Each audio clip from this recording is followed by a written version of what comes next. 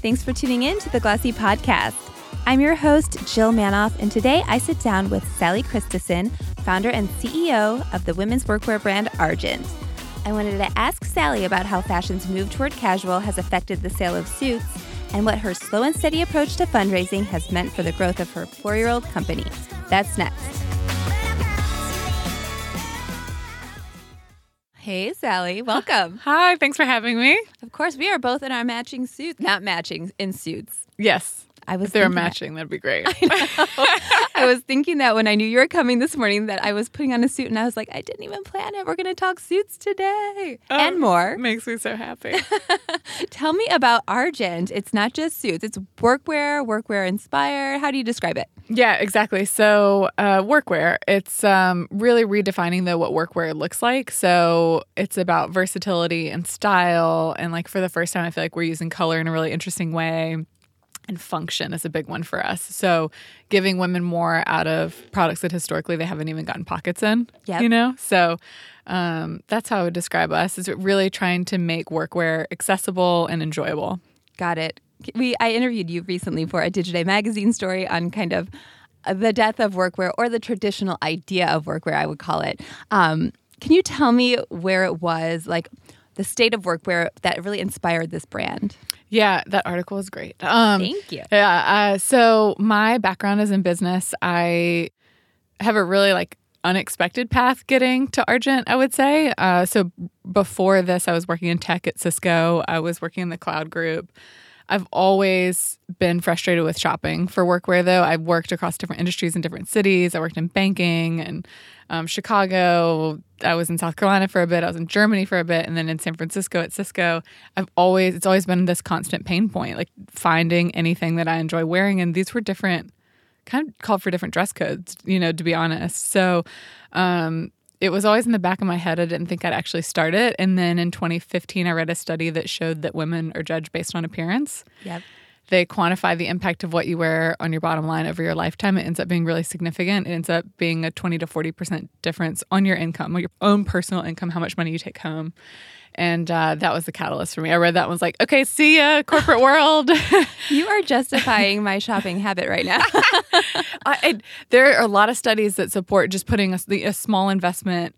It will pay dividends for sure. Yep. And so I just saw an opportunity to come in and actually make workwear fun, make it enjoyable, make it accessible, and allow women to really focus on work and bring their most confident selves to the workplace. Yes. Talk to me about, you launched in San Francisco, right? Yes. Yes. So I feel like San Francisco, home of tech bros, hoodies, tees, dressed down, I would say. Was it, I don't know, a difficult environment? Are women still dressing up in comparison to the men, or what was going on? Yeah, so I think that the issue of what to wear to work in light of the shift towards a more casual workplace was more pervasive in Silicon Valley is what I saw, because, it's definitely an extreme version of casual. You've got hoodies and jeans happening left and right. You've got Mark Zuckerberg as the poster child for that. And there's no female equivalent really. And so my experience with that was that women were trying to emulate what men were wearing as a result of that, and that wasn't them at their most confident. Yep. And that's the underlying issue, is it's not you at your most confident. You're not showing up with your shoulders back. You're in your head about what you're wearing. And on top of that, people are noticing sort of all of that, and it's affecting your career trajectory. So yep. I think that was a huge part of the reason I wanted to start Argent, and I wanted to start it in San Francisco. So we started both in New York and San Francisco. We've always been co-located. We've manufactured here since day one. We've always had our design team here, designs done here, because I wanted, that nod towards the fashion world. Right. But San Francisco, I think, really helped inspire our mission in a lot of ways. And our goal is to help sort of set the tone of what's, acceptable, appropriate, and makes you feel great for somewhere like Silicon Valley. Yeah. So would you say not just about kind of giving women the confidence they need, there were different standards? In terms of expectations? Expectations, absolutely. I think so. I think that's the case with women for everything, unfortunately. But I think that's exactly right. There's something called confirmation bias too. And so what I was seeing oftentimes is that a lot of people are expecting women to underperform compared to men. And so if you do anything that reinforces that assumption, then someone immediately discredits what the message that you're saying, the work that you're doing, whatever it is. And so why give them that opportunity? Yep. So it felt like that was happening a lot, unfortunately, with some of the women that I was seeing. Definitely. So 2016, you were already, because of the tech guys, seeing the transition, the casualization of fashion, of workwear. I don't know, is that at all a threat that as things become more casual, the athleisure inspiration kind of seeps in? What does that mean for you? Yeah, that's a great question. Yeah, so for us, it's about comfort for sure. Like, we've definitely seen a response to our effort to make workwear as comfortable as possible. Things like what you're wearing, stretch in all of our fabrics, or we have a pant that's the flex waist trouser that has like an elastic band in the back that allows you to move and maybe eat a big lunch and Hallelujah. So a lot of our fabrics are sourced from mills that you wouldn't traditionally source from for workwear. Okay. Scholler being one. I know we've talked about that. Yeah. It's a mill that a lot of athletic brands source from and a lot of technical apparel companies source from. Yep. And the reaction from our customer base has been quite strong for sure to that. Awesome. So there's more comfort. There's maybe an elastic waistband. There's more pockets for functionality. Is that pretty sums it up? Yeah, the functional elements. So I think the performance of the fabric is a piece of that. And then we really start with our customers. I feel like that was such a miss, is that no one was talking to the customers at all. And every woman that I talked to hated workwear when I quit Cisco. Hated. Friends across different work environments, different companies, different everything. It was a shared pain point. Yep. We conducted a survey. We interviewed women, and we heard things like shopping for workwear is the bane of my existence. I hate it. Like really strong visceral reactions. Yeah. And so, I unfortunately think that it's historically been perceived as like an unsexy category in the world of fashion. And it's been a check the box of like, we offer a pencil skirt and we offer a blazer every season. And women are really happy with that, know, and let's focus on what's more fun. And that's been such a miss. It's like this massive category. It's a totally ignored consumer. And so just with starting Argent, it was all about talking to the customer and figuring out a way to ensure that line of communication was always open. Yep. And that has become part of our process. So that's a huge part of the data that we feed into our design process.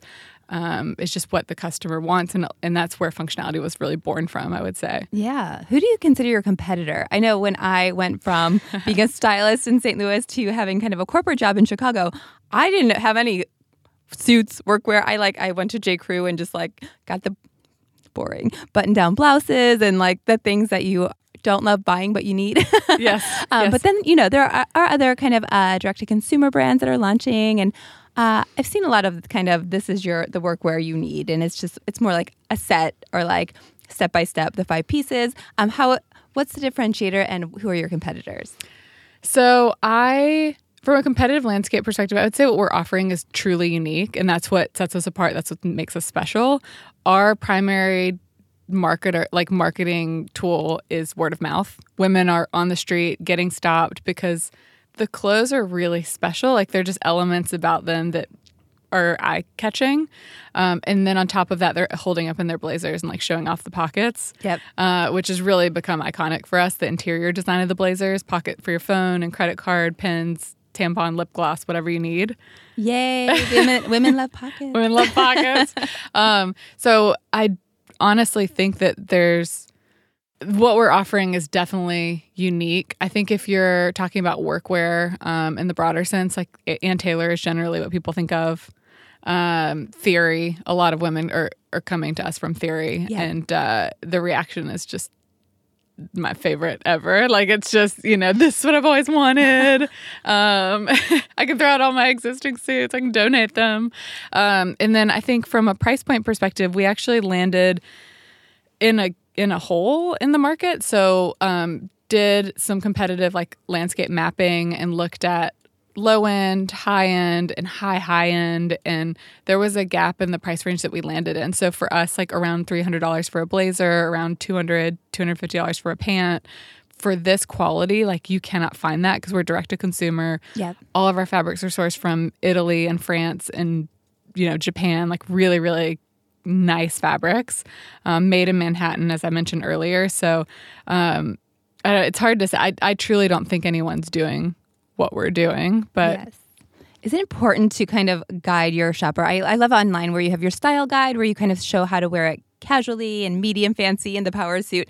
I think of some of your suits, it's definitely a like statement power suit. But then like I know for me, if I get a bright, colorful suit, maybe at first thought, not the versatility as like a black suit. I won't wear it maybe as much. Maybe it's a one-hit wonder or once in a while wonder. What do you think? Yeah, I have a couple answers for that. So one, we have different customers. Some come in and know exactly what they want, but we definitely want to make it easy for them to shop. And if they aren't that person, we want to be able, to just sort of handhold them through the process and make it as easy as possible and remove the amount of time that it takes for them to navigate our store, our website, whatever it is. And then in terms of versatility, so all of our pieces truly can be mixed and matched with denim. So wear a jean with a blazer, throw on a denim jacket, whatever it is, but you can really make it more casual. And we've had women wear the pieces outside of work as well, but we really don't like to talk about that as much. It really is intended to just solve work and work only. Yep. And then in terms of bold pieces, we get asked this a lot. So one of our like most iconic customers is, I feel like most people know, is Hillary Clinton. Amazing. And she's the best. But she rewears pieces that are really, really statement pieces. And I think that sends the right message for women. We've got, for example, a basket weave jacquard blazer that is, it is a bold pattern. And she went to London for a weekend. She wore that for 3 events. And I think that in light of what's happening around fashion and its impact on the environment, I think that's the right message. I also think that men can get away with that, and historically women haven't been able to. And I think if you own it, no one actually really notices, to be honest. And you kind of make it your thing. And we have some customers that do that, and that's actually what we stand behind. So that's what I'll say to bold pieces. But we're known for the bold pieces. We're definitely known for like the hot pink suits, et cetera. But we have your basic black navy suits as well. We just layer it with love. So like they're just little pops of like fun details that make them a little more exciting than your traditional suits. Nice. Talk about Hillary as an influencer. Yeah. What does that do for your brand when she's out wearing it? Yeah. So I think we've been so fortunate to have the quote unquote influencers that we do. Like we have women from Hollywood and tech and like CEOs and Hillary Clinton and Kamala Harris. They've all been super supportive of the brand. And I think like what it really highlights is how underserved the market is. Yeah. It's an underserved market for women at all levels. Women have been frustrated for forever that no one's thought of them. Like Hillary Clinton's been on the record as complaining about not getting pockets in her clothing, Oh my God.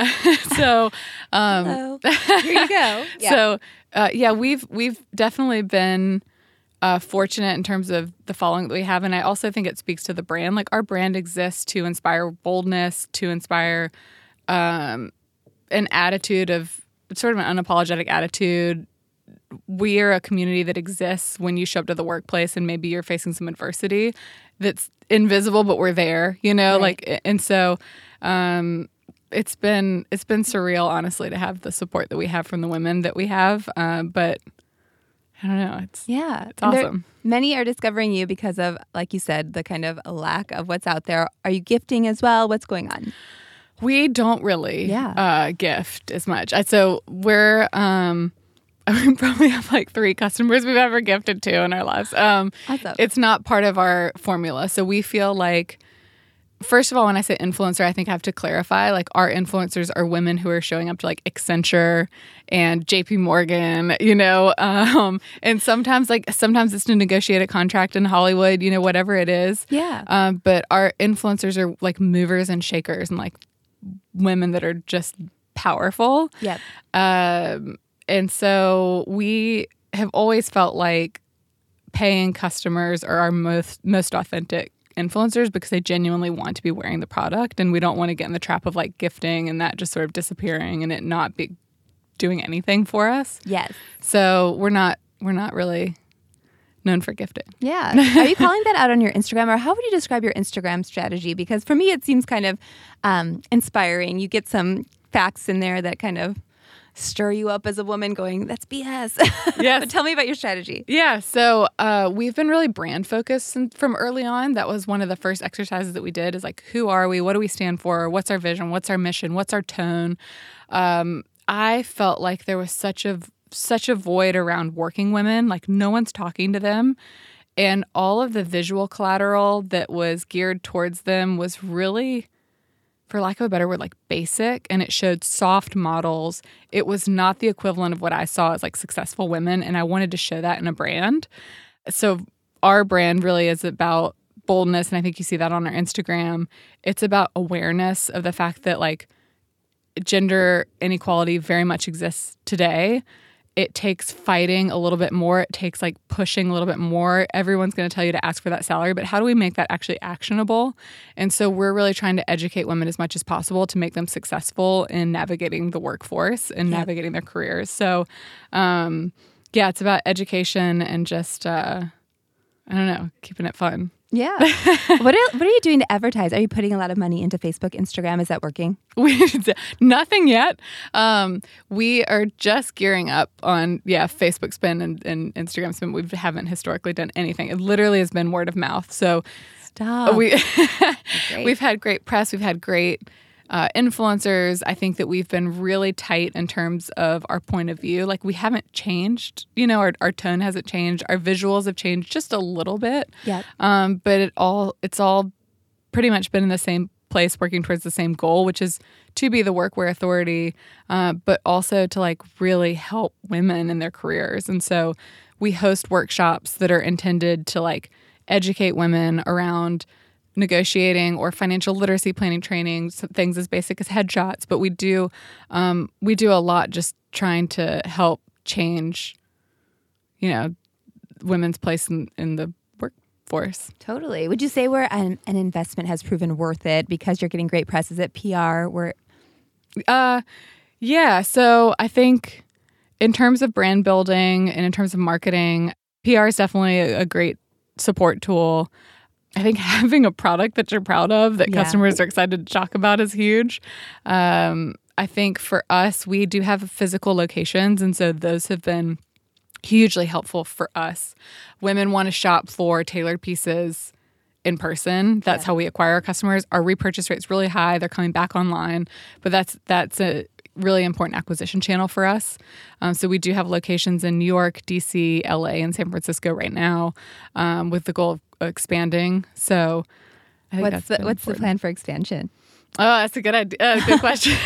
I'm like, I can't answer that. I'll have people that get mad at me. We get requests every day for like different locations, but I think we'll get into a couple of new markets. So probably Chicago, Boston, Dallas, Seattle.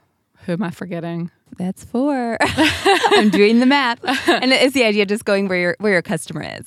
Yeah. Philly. We'll do another New York location. New York's a huge market. Okay, great. I have big aspirations for physical locations. Nice. What is that? What has gone into that, or what does that require? Are you looking for more investment? What's been your fundraising strategy so far? I am definitely lighter on the fundraising side. I like to be scrappy. I think that drives like I think you're smarter with your money. If you have it, you spend it. I've seen it a million times. I also think that it drives more authenticity into the brand. And so we've been forced to build this like from scratch, Yeah. And a lot of stuff has been really hands-on, and I've never cleaned so many toilets or like driven so many U-Hauls or assembled so many racks, whatever. But I think that's really what it takes. You have to learn the business from the bottom up. You have to learn it with the customer, and you iterate on it. So like we've made mistakes, but we learn from them. And if you do it in a thoughtful way, nothing's fatal. And so, you grow, you can grow organically in a way that I think has longer promise and more longevity. Fundraising wise, we raised a round from friends, like an angel round, essentially. Okay. Always targeting strategic investors. So we raised a little over $2 million.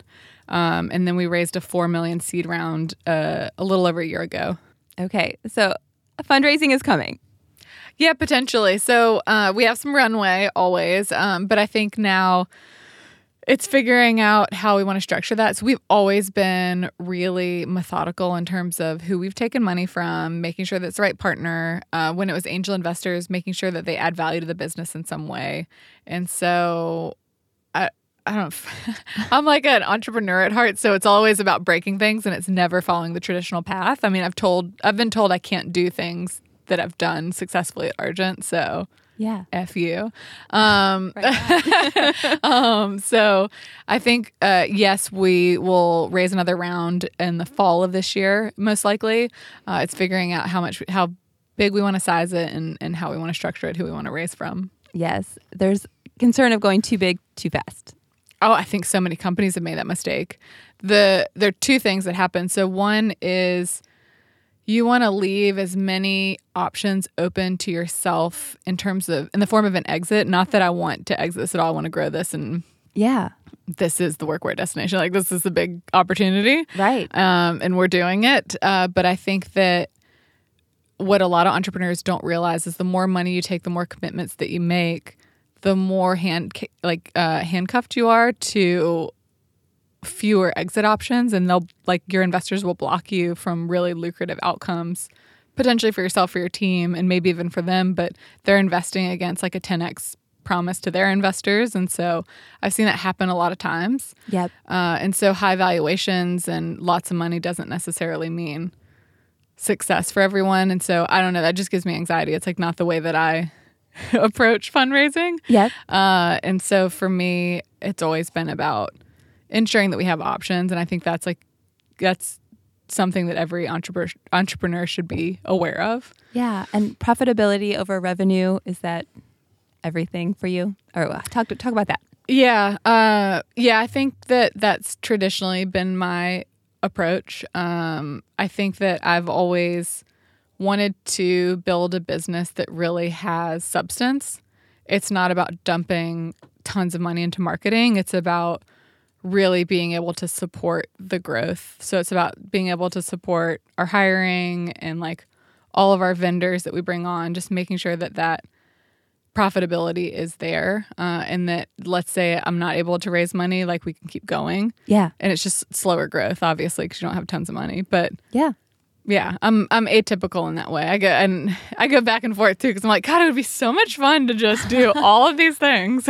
So seems smart and practical. Not gonna lie. Yeah, I think longevity is my goal. Like my goal isn't to raise a ton of money over like 3 years and then get out. You know, like my goal is to build a company that really changes things. Yep. So you can do it. Yes, we're doing it. Can you share? What can you tell me about growth so far?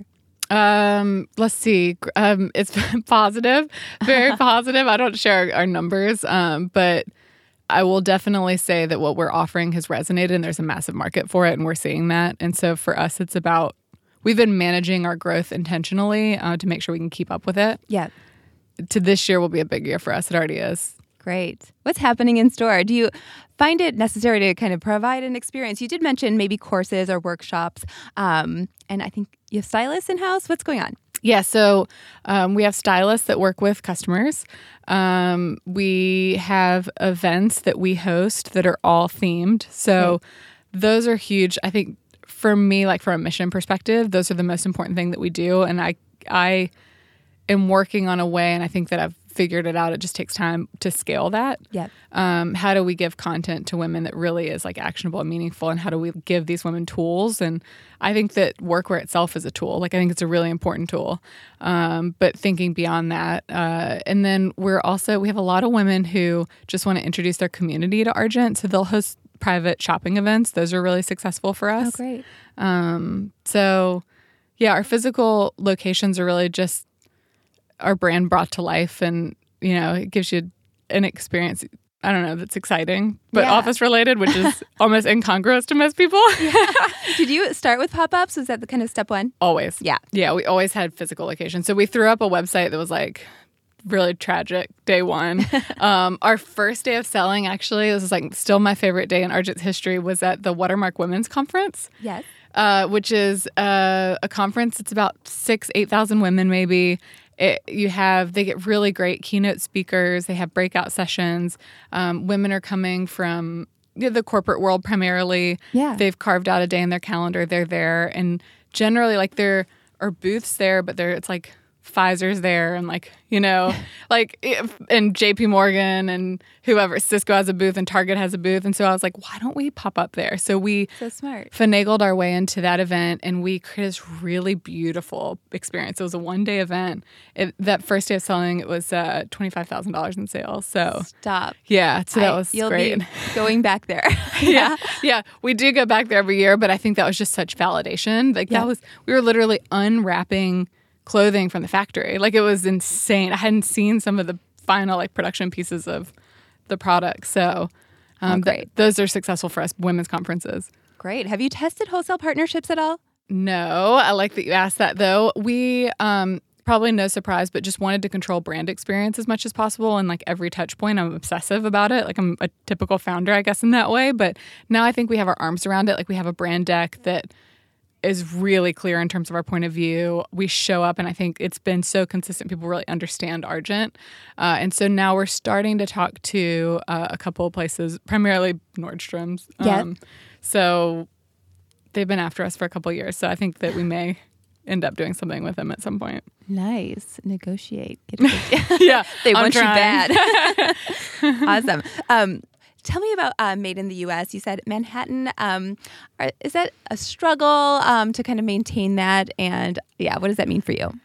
Yeah, so a lot of it was about time to market, honestly, and like not really knowing what demand would look like when we first launched and learning the process again. I just think that's so important. And so so I quit Cisco in 2015. 2015 is when we met our manufacturing partner that we still work with, our primary one. We have a couple now. But I remember going in there and it was just dead. I mean, there was like nobody manufacturing in New York. So we were able to form a really great relationship with them, probably partially based on that. Yep. And it allowed us a level of control. So anything that was popular, like we can make things probably within a week. Yeah. And I want that muscle. So it was really about having that muscle. And then just being in the U.S. felt right. Awesome. Yeah. So definitely. Yeah. When somebody places an order on your site, are they getting it? Is it important that they're getting it maybe in 2 days? How fast do they want it? Oh my goodness. I'm like, same day, right? Thanks, Amazon. Yeah. Oh, yeah. People will email us after an order if they haven't gotten it in 3 days and be like, I haven't gotten this order yet. You're like, I'm so sorry. But like, that's crazy. We try and get it out as quickly as possible. I'm obsessive about customer experience. So I'm like unrealistic like customers, which is probably a good thing. But yeah, there's definitely a demand for like same day, get it into my arms. I'm sure. You mentioned kind of serving customers. Customer service, talk to me about who's running that show. Yeah, so our COO oversees that. I am heavily involved in customer service still. It's my favorite. My career path somehow always fell in like client services, customer service sort of roles.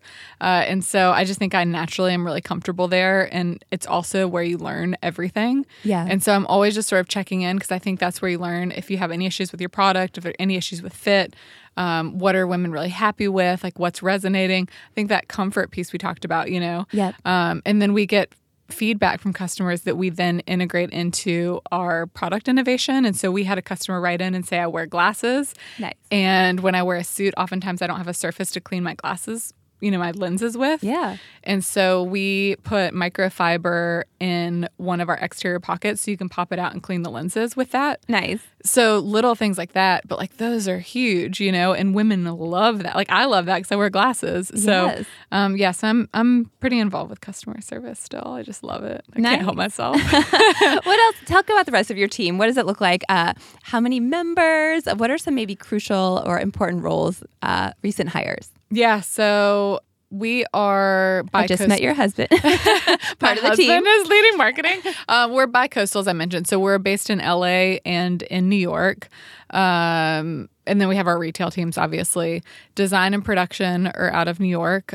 Backgrounds, generally speaking, in like high-end and luxury fashion. Yep. Like really, really awesome aesthetic and experience. And then LA is marketing, operations, finance, kind of a little bit of everything. Yep. And then in terms of growth, I think that we'll continue building out our marketing team. That's a big initiative for us right now because we really are looking at marketing. It's like we've proven product market fit. Yep. We've proven brand. We've established brand.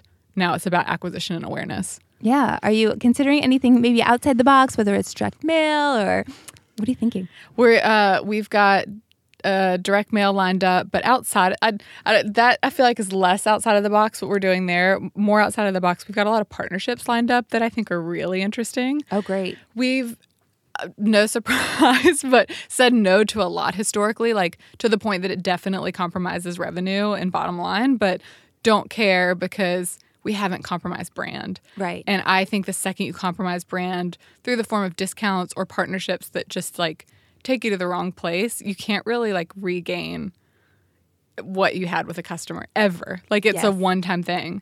And maybe I'm extreme on that, but I really just don't think there's room to negotiate there. And so we this year are now in a place where I'm like, I know who the right partners are for us. Great. They're totally unexpected. And I'm very excited. And that's about all I can share right now. Sorry. But yeah, I think this year will be really fun for us in terms of partnerships. That'll be the unexpected marketing channel. Great. How would you describe who would make a fitting partner, whether they share the same values and maybe probably allow you to reach a new audience? Values, new audience, shared audience. Yep. Impact for us is helpful, obviously.